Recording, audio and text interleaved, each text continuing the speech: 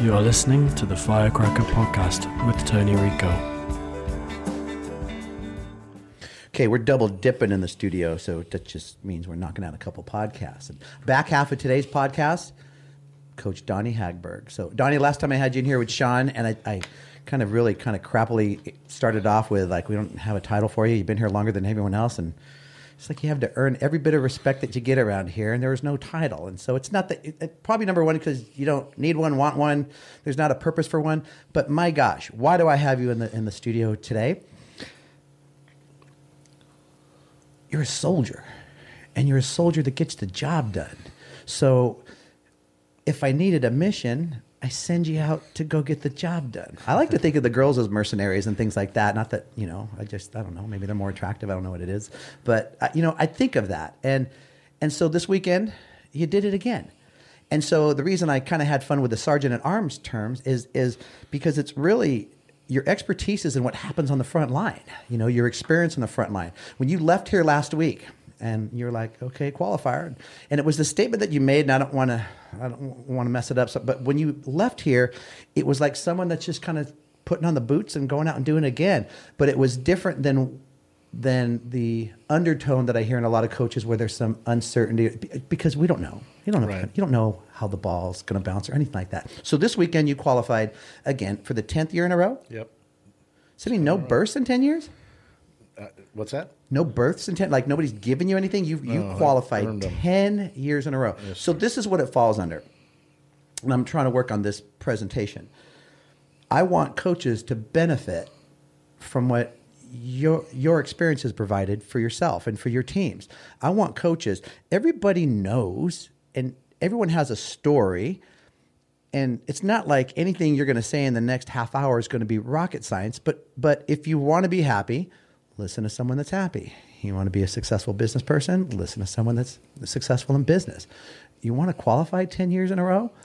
Listen to someone that's done it, or 1 or 3 or whatever. Because when you hear, it's kind of like batting. You hear everybody that knows everything, and starting off with not everybody wants to hear it. But for those people that want to hear it, 10 in a row, and that says something. That's a body of work. And that's on the front lines. Like, my gosh, you should be giving birth. You should be, but it's not like you need it or want it because you know how to take care of business. But that's another conversation. So if I was to start off asking you, what does it take for that type of consistent record now that you have a 10-year body of work of getting your team to national championships? What does it take to be that consistent?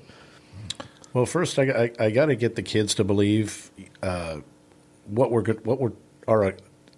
our goal is. And I kind of start making statements early in the fall about where we need to get to, what we need to be when the time matters.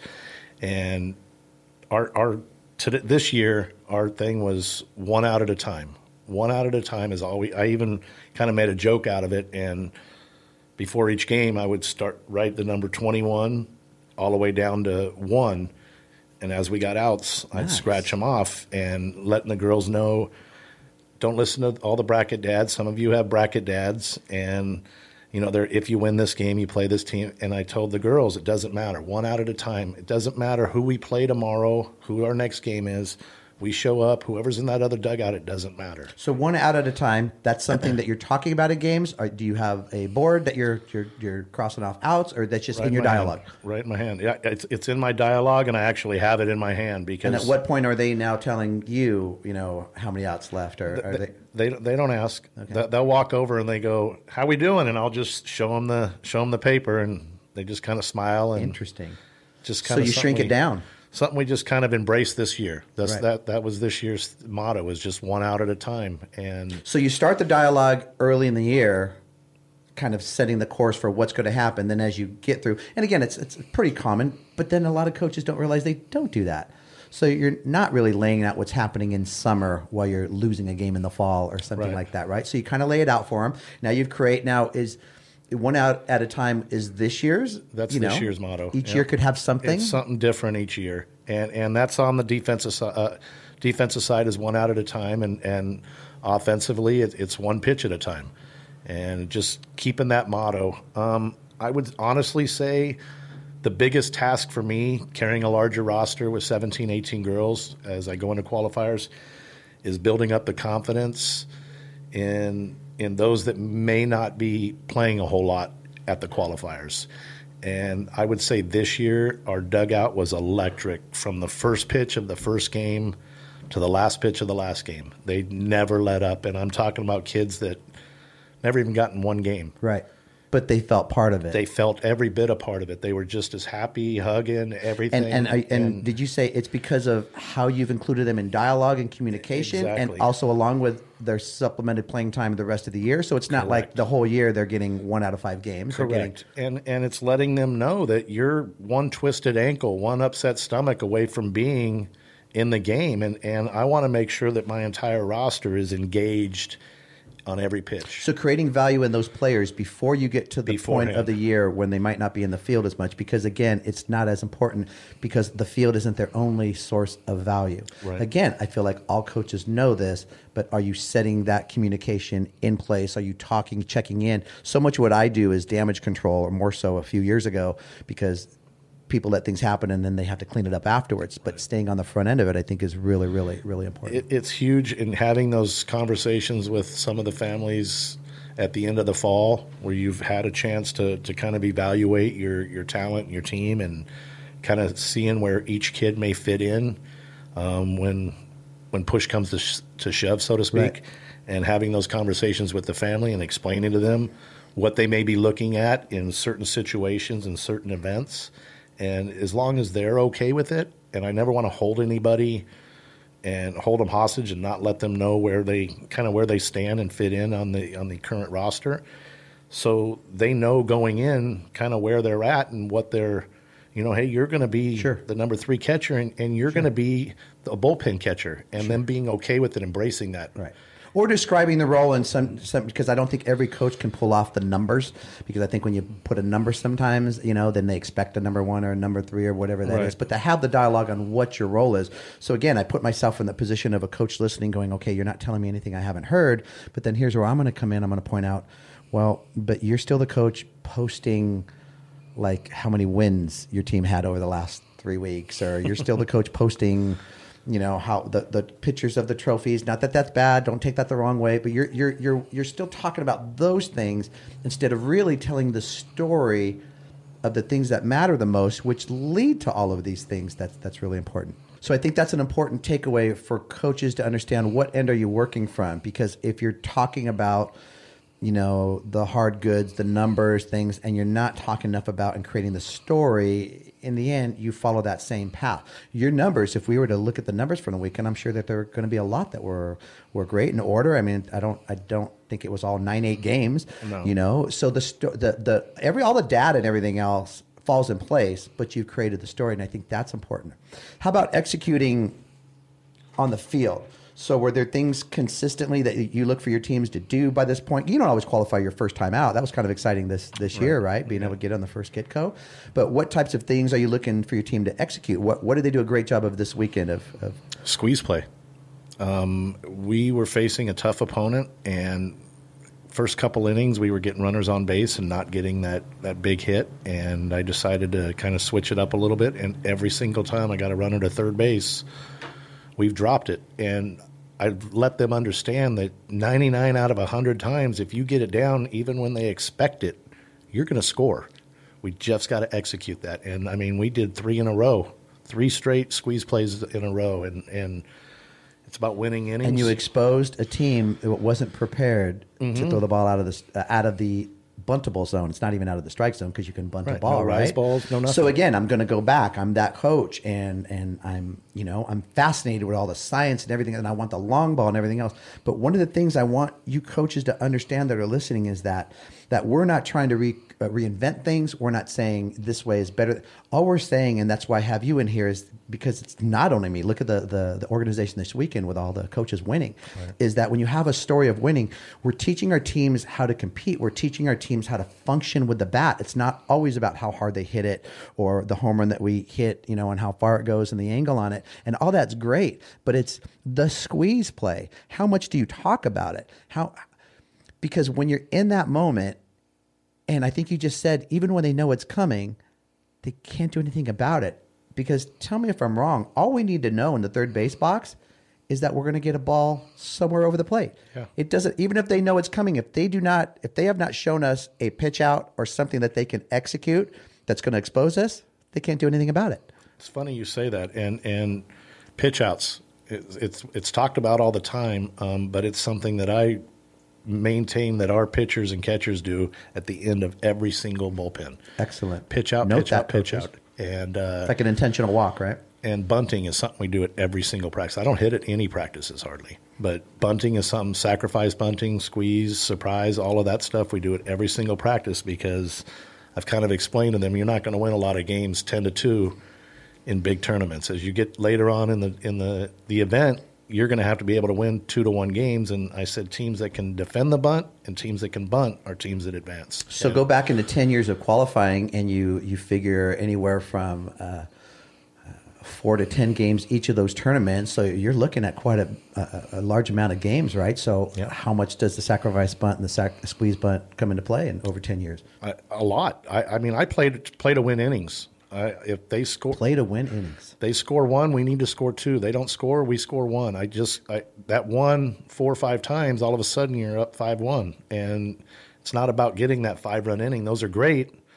Do you play to secure those runs early? Meaning don't just so you're playing it by the book. You're manufacturing. You're moving runners over base to base, getting them home from third. Yep. You know again, and it's all an attempt because we need to do a chalk talk with you next. But it's all an attempt of what we try to provide with the FC On Demand. There's a whole series of getting on base, first to second, moving from second to third, and then getting them home from third to home. Right. And it's just management of each. Flies. So that. Because look at how many teams come up short and they had a runner on second with 2 outs and they swung away, and they flew out to center field and nothing happened. And how many times you've turned that runner into a run? I question, we played a 2-1 game this weekend, and I sat there and watched the other team have a runner at third base twice with less than 2 outs. And you're thinking what you would have done. And knowing what I would have done. Yeah. And I'm not going to holler out, watch the squeeze, and put it in his head. We have a different terminology for that. Right. Just to let our girls know. Right, sure. And they never attempted it, swung away and popped up, and you had to kind of adapt to the environment we were in this weekend. Fences were 250 feet, not 200. You weren't getting the 3-run jacks. And the wind was blowing hard. And keep the ball out of the air, bounce the ball. We just bounce the ball, put the pressure. I have 5 slappers in my lineup. So I'm all about you're not 1 or 2 slappers. No. That everything's right. No, we've got 3 lefties to start the game, a 6-hitter, an 8-hitter, 9-hitter. I mean, I've got them all over the place. So doing different things to the ball, bunting, bouncing, all the small stuff. Are you using any fake bunt to start off with? Fake bunt, pull back, chop, fake bunt, pull back, power slap. I mean, everything. I told the girls, the slappers, I don't want to see the same thing twice. Show me something different every at bat. Love it.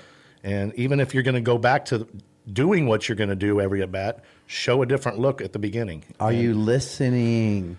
Go back. Like, are you kidding me? Like, that's it. Yep. I love it. And the diversity because what ends up happening is for every situation that comes up, you have so many more tools now that you can. So depending on the player, you've already, I was talking to a coach yesterday that, we get 1 offensive timeout per inning. Okay. So coaches, did you know that 1 offensive timeout per inning in championship play, use it. And so what does that mean? Well, you could call a timeout and you could be talking to your batter at the plate, but you're going to say something to your on-deck batter. And then as you walk back to the box, you're going to say something to the batter in the hole just to prep her that if she does get on, you know what I'm going to give you, right? So that somebody's not missing a sacrifice sign because it's odd. Because those are stories that you hear from people that come up short. Oh, she missed the sign. She didn't know it was a but really that's on us to take care of all of that communication ahead of time. So right now, your team, and we're just getting into the summer, but the fact that you've had the qualifying experience, this is where everything's really starts to come together for the team. So all the nuances, like you said something earlier, that you won't say, watch out for the squeeze, you have other terms, but those players now know what all of those terms mean, right? Right. And terminology. I'll tell you what, I watched baseball forever, and they never hollered out 3-1-2 and 2-1-5 in baseball games, and it worked for 100 years. So with me saying that our dugout was electric this year, it was kind of funny because they were nonstop, and the other team's trying to holler out their 2-1-4 to the pitcher, and she can't hear because the dugout is so loud and they're going like this, and teams don't practice for noise. It was kind of fun to watch. We've talked about that in having fun with coaches that at times like to step out on the field and dictate things with their voice. But when your team is cheering and the coach can't hear himself yell, he fades back into the dugout and he doesn't know he's doing it. And then you look at your dugout and they're like, "Wow, we made that happen." You say, "Yeah, because he can't hear himself or herself," but it's usually a him. But I think that's amazing. So a lot of short game, a lot of how about defensively? What was the key to your success there? Low scoring and high scoring games, a little bit of everything. Yeah, a little bit of everything. We had 2-1 games and 17-1 so games. So making pitches when you need, location oriented. What are you looking for your pitchers? How do you decide who's going to start a game? Do you start the night before? Do you watch them warm up? Like you're in championship play, and softball goes so many different ways. How do you know? And how do you decide, the depth of your starting and your next relief pitcher? And the point I want to make here is how many times have we seen a coach need a relief pitcher and she's not ready because you didn't think your kid was going to tank the first inning? Well, once we start a game, whoever's in, I did a rotation, one pitcher, then the next for the whole tournament. And I knew with the experience of one of them, she's going to give me 7 innings more often. So your pitchers are getting through games. Yeah. And the other one, the younger one, was trying to get 4 innings out of her, 5 innings out of her, and kind of let the game dictate when she come out. And that's kind of what I did is she got me about 4 innings a game before I had to bring in the more experienced, kid and let her finish off. Mm-hmm. And as far as them being ready, as soon as the game starts, the other kid starts throwing. Every inning she's throwing. When we're out on the field, she's throwing. And then if I make a move and go to the next pitcher, the next kid gets up. And so her job's to be warm. Yes. Right. So coaches, again, I always think about how busy we get right before games. Now you go from the last game you left. What's the first thing we have to do? We have to get to the other field and we have to write the lineup. Right. Right? So that takes some thought. And now people have to get warmed up. So all of this dialogue, coaches, make sure you've talked to your pitchers because the last thing you want is to assign a starting pitcher. You haven't said anything to your other pitchers. And then again, the difference there is that if let's say she just threw a great game and you're rolling her into the next game, but now she walks the first 2 batters. Okay, now this is the difference between being down 4-0 in the first inning or 1 or 2-0 and minimize the damage. Minimizing your damage early in the game gives you a chance to come back and score later because 2 can turn into 5 real fast in softball. And when that happens to a lack of preparation, that's something for us to learn from, right? So you always have another one ready. I would say the biggest thing for me that I've learned over the course of the last, 2 or 3 years is use your assistant coaches. It was always, I was trying to do everything. I turned over pitch calling this year to Jesse. Jesse Martinez. Jesse Martinez. Turned over pitch calling to him. And that was hard for me to do because A, I love doing it. You have to earn that trust. A, I love doing it. And B, I enjoy the art of setting up a hitter and watching them in the on-deck circle and all that sort of stuff. But in talking with him and him raising a pitcher. Who's pretty good. Danny Martinez. Mm-hmm. And I turned that over to him, and I found that it's kind of really helped me out having that kind of time to coming off the third base box and into the dugout to just kind of relax a little bit. Because it's nonstop when you're doing both. Right. You go from the box to the bucket to the box to the bucket, boom, and then and next thing you know, it gets pretty intense. I can breathe, and I tell this assistant coach, hey, you're watching every runner, making sure she touches the bases, or telling the girls to make sure that the other team's touching base because you can steal an out or 2 a year with that. Right. So it's never just called. Right. Watch the umpire who's watching. They're not watching at first base. Leave a little earlier. Leave at 9 o'clock instead of 12 o'clock, so to speak. Did anybody notice the crazy eye on the base umpire? Can't see first. So you're delegating things more. Yes, a lot more. And I found it to be more enjoyable for me on the field because. Well, Jesse provides some experience, and he's got a playing background, and so that's been a good partnership. Absolutely, and we did something a little different this year. Is I brought on kind of late back in January. I brought on 4 kids from out of town, and we actually ended up adding a 5th one from a different area. But late in the year, we added 5 new kids to our team, and the big concern was, hey, what about the camaraderie and whatnot? And I looked at him and I go, I'm gonna be honest with you. You know what fixes camaraderie? You know what gets a team together? And they go, what? And I go, win games. They'll come together. So did it work? It worked. Team's not They're like containing best as friends much now. of them. Right. Yeah, they're like best friends. And before our first game of the tournament, they were all sitting in a circle talking, and one of the coaches goes, "Hey, what are we doing? Let's get to stretching." I go, "Leave them alone." Excellent. They're actually See, on the outside, you're this, bigger, burly guy. You wouldn't think you. And we've had plenty of talks about, your personal life and different things like that. But these are the little things. Let them have that moment. They're Right. bonding right now, right? They need that. Right. They need that. More so than a couple more bunting reps. Or Yeah.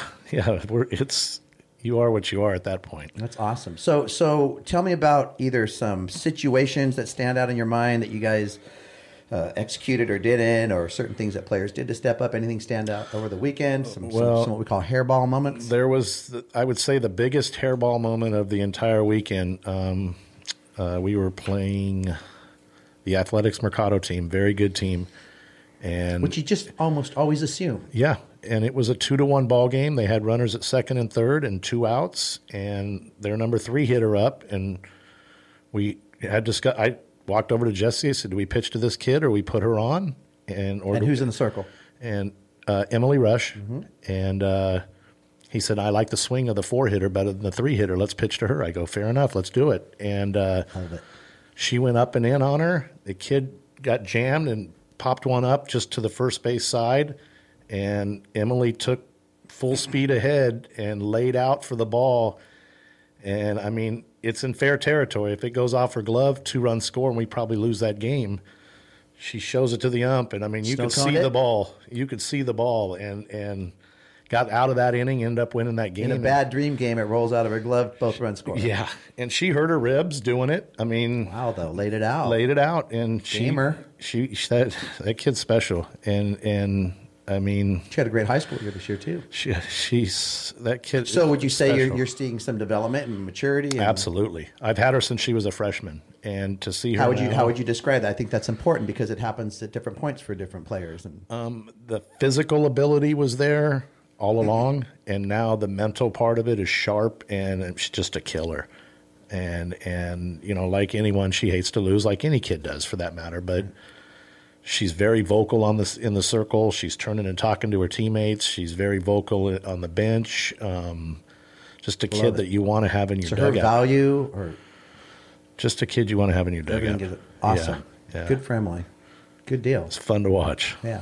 So that was one of those. So she makes the play, and then was that late in the game? 5th inning, 6th inning. Yeah, it was late. It was scary. Yeah. How about any situations you can think of that you guys scored some runs that were big?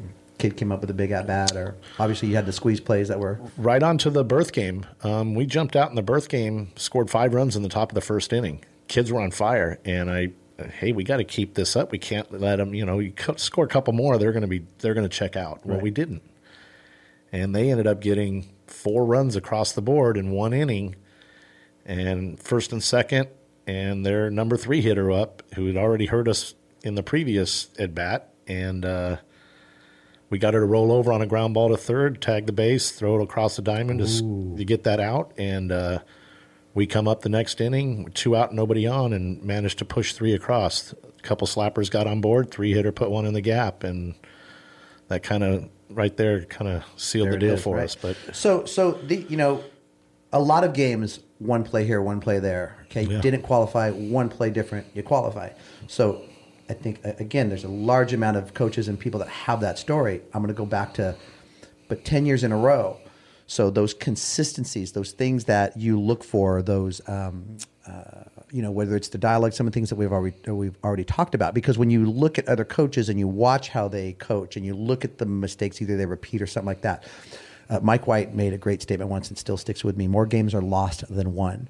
They're lost because of a mistake or a misplay or a decision or something like that, right? But you're minimizing that with the way you coach your teams. We still make mistakes. Yeah, we preach that it's the spectacular plays are great, and they might happen once every 5 games. Just make the routine plays, play catch, and the team if you have 2 good teams playing, whoever makes the mistake generally is going to be the one to lose. And they had a comebacker to the pitcher that the pitcher threw into right field. We made her pay for it with a single after that to score the first run of the game and kind of set the tone for the game. And so checklist for coaches. Number 1, did your team throw strikes? Number 2, did you play catch? Number 3, did you put the ball in play? So played for a great coach. It said, ask yourself those 3 questions after every game and see how you did and see how the game turned out. And then after a few years, I heard him add this piece. He goes, and when you play another team that's doing well, and they also play catch, throw strikes, put the ball in play, he said it comes to the team that knows how to specialize a couple of plays. So in baseball, it was called a slash. So, it might be whatever. It might be the slapping game or whatever. But, your ability to specialize in a couple things, create a couple things, because now you're kind of at even odds with someone across the field from you. Right. And so who's got a little more of a repertoire of this or that, or base running, finesse, whatever it is. But it comes down to that. What advice would you give? You've seen a lot of coaches that come so close, and it seems like every year they just, is there something that you see in coaches like that? Is there something that they could either stop doing or something could start doing? Like I see behavior patterns. Like when we compete against teams, right?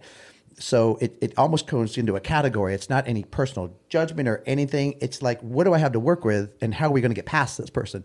And often there's something that presents itself that I'm like, they're doing themselves in. Right. So do you know where I'm going with that? I do, and I think over the course of time, and I've gotten probably better at this now than I was before, but call it cockiness or whatever, is I always expect to win, and I preach that from day one to the girls, and I tell them, you go to the 18 gold level and you watch over the course of years. You notice you always see Tony's team and Marty's team and Mike Stith's team and, the SoCal Athletics teams. It's the same teams that are there on Sundays. Why is that? Is it always because they have more talent? Some years, yeah. Some years, not. They refuse to lose. They expect to win. There's an expectation, a standard. Right? I don't care what the situation is. We are going to win this game. And having that mentality when things aren't going your way, and reminding yourself of that can go a long way. I think the relatable point there for a lot of coaches is that, hey, we may be in a plane that's going down, but when the pilot looks at me and tells me it's going to be okay and we're in good hands, it's a different type of, so own the saddle, saddle. And because I think a lot of coaches, it's so hard to be honest with yourselves when, for my red assness comes from the standard. It's not ever from a worry of winning or losing. It's the standard that will create my red assness. So that standard isn't being met. You're not seeing the game the way I want you to see it. We're not playing, whatever it is. But for so many coaches, and I wouldn't even say it's the red assness, what's detectable in their personalities is the insecurity, the competitive insecurity, or the lack of accomplishment maybe that you could see that you haven't been there before. But how many times have you heard this? Act like you've been there before. Yeah. Go back to some of the stuff that you see in baseball that I think is something good to extract. Don't show your cards, so just be stoic. It's a little weird to be quiet like that. But don't show your cards. Don't show your cards. I am feeling everything that every coach, especially the ones in charge that we compete against, everything that they're doing, because that's part of this play as well. It's like poker, right? Right. Don't show your cards. So now you get to breathe a little easier. Woo! Yeah, So tell me about the drive home. Now, you had a lot of drives, and you've done the Vegas drive a few times, but how was that car drive home? You put your berth trophy in the passenger seat. Passenger seat, put the seatbelt on. It's kind of become a little bit of a tradition for me of doing that, and it's kind of a joke, but at the same time, it sat there. It wasn't just for the picture. It sat there with the seatbelt on for the entire drive home. Now, you've done this 10 years. Yeah. But it doesn't mean it's old. No, it never gets old. I told the girls, I even mentioned that to the girls that compare this one to another. I said, I can't. I said, each year, you can't expect next year it's going to be there. Yeah. So you got to appreciate each one for what it is. But they asked you to compare it? Yeah. Yeah. Interesting. Yeah. Because they know your history. Right. Right. And I go, no, this one is the greatest one because this one just happened. Yeah. And, and that, it's special, and you can't take that away because you can't expect it's going to be there next year. So tell me what FC Hagberg has coming up now next few weeks. Well, I gave them I've been riding them pretty hard the last couple of weeks. With our practices have been pretty intense and very competitive, and thinking that we were possibly going to have to go to Vegas this weekend if we didn't get it done. Gave them the weekend off this weekend, and go get your nails done. They were pretty excited to hear that, and I was pretty excited to let them hear that. So I think I just need some time to decompress as well. Right. And as far as the drive home went, I'll be honest with you, I was up pretty late on Monday night, getting to know some of the families on our team, or Sunday night, getting to know some of the families on our team, and got to bed about 2 a.m. I had to get up at 5 and So you left the next morning. Ended up spending 12 hours at the field that day. So I got in the car with the all what happened and started driving. And 30 minutes into my drive, my eyes were kind of getting heavy, and I think I made it to Blythe and pulled over and got a hotel and slept for the night and drove home on Tuesday morning. We're going to call that an excellent decision, Donnie. Thank you, because I'm glad we're having this conversation. Yeah. So good, because I think again, I think it's another conversation, but the amount of miles, the road where, and it is not uncommon to hear stories of coaches that almost fell asleep on the road or things like that, and it's every weekend. So I think that's a really good point to cover too. Make the decision. Just do it. It's not worth it. I was by myself. It was late at night, and that road was looking longer and longer. And I mean, I had pulled over to about 4 rest stops before I made the decision to actually I'd go 30 minutes and pull off, 30 minutes and pull off. It's interesting because if I don't know somebody's on the road, it doesn't stay in my head. And I don't do this with all of you or anything like that. I think I sent one to Sean yesterday. Did you make it home? But I think that's just the way that I was raised. When you know someone's, you there's this last little piece that you need to know they're there. My mom would say when we pull in the driveway, "Thank you, God, for getting us home safe." And it was just the last piece that always kind of acknowledged that. So in my head, you were left that night, but it was good to know. I've got two daughters that are. You do, and it's great. They're aware of where I'm at and my situation. I love how I hear things, whether we're hanging out or whatever, and you're like, "No, they told me I should probably So that's pretty. Hold you accountable. Where are you at right now? I'm just getting a bite to eat. I've just got a hotel room. Okay, good. So you made the decision to stay. Yeah, good. I did. It's like I'm about to hit the road. Probably wouldn't do that, Dad. Yeah, so they're on me pretty good. So we're good here. So checks and balances. Yeah.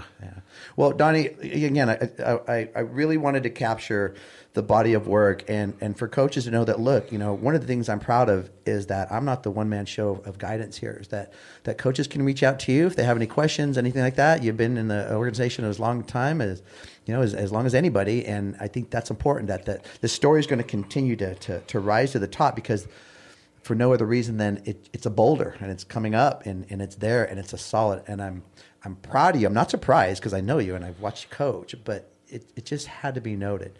So coaches, listen, if you're not where you want to be, we're just working hard to try to provide you things that will help you. There's no reason why you should be in the same spot over and over and over, no matter what part of your coaching operation. If it's one thing, so not one way to hit a ball, so many different ways: bounce, bunt, squeeze, all these different things. But reach out. You're not alone. Sometimes that first phone call, sometimes that first reach out's weird because you feel insecure. You're not in a good place, but tap into what we have, because we have a lot to offer. So keep up the great work. Enjoy your little bit of downtime. I know you're headed to Colorado. Yep. So you'll be there, and so we've got about 6 weeks or something like that before Nationals come around. So it's going to be great. Yeah. So you'll be back on the road. He's just taking 1 week off. He got a whole week off, so that's all you need. So thanks, brother. Okay, great job this weekend, and we'll see you in here next time.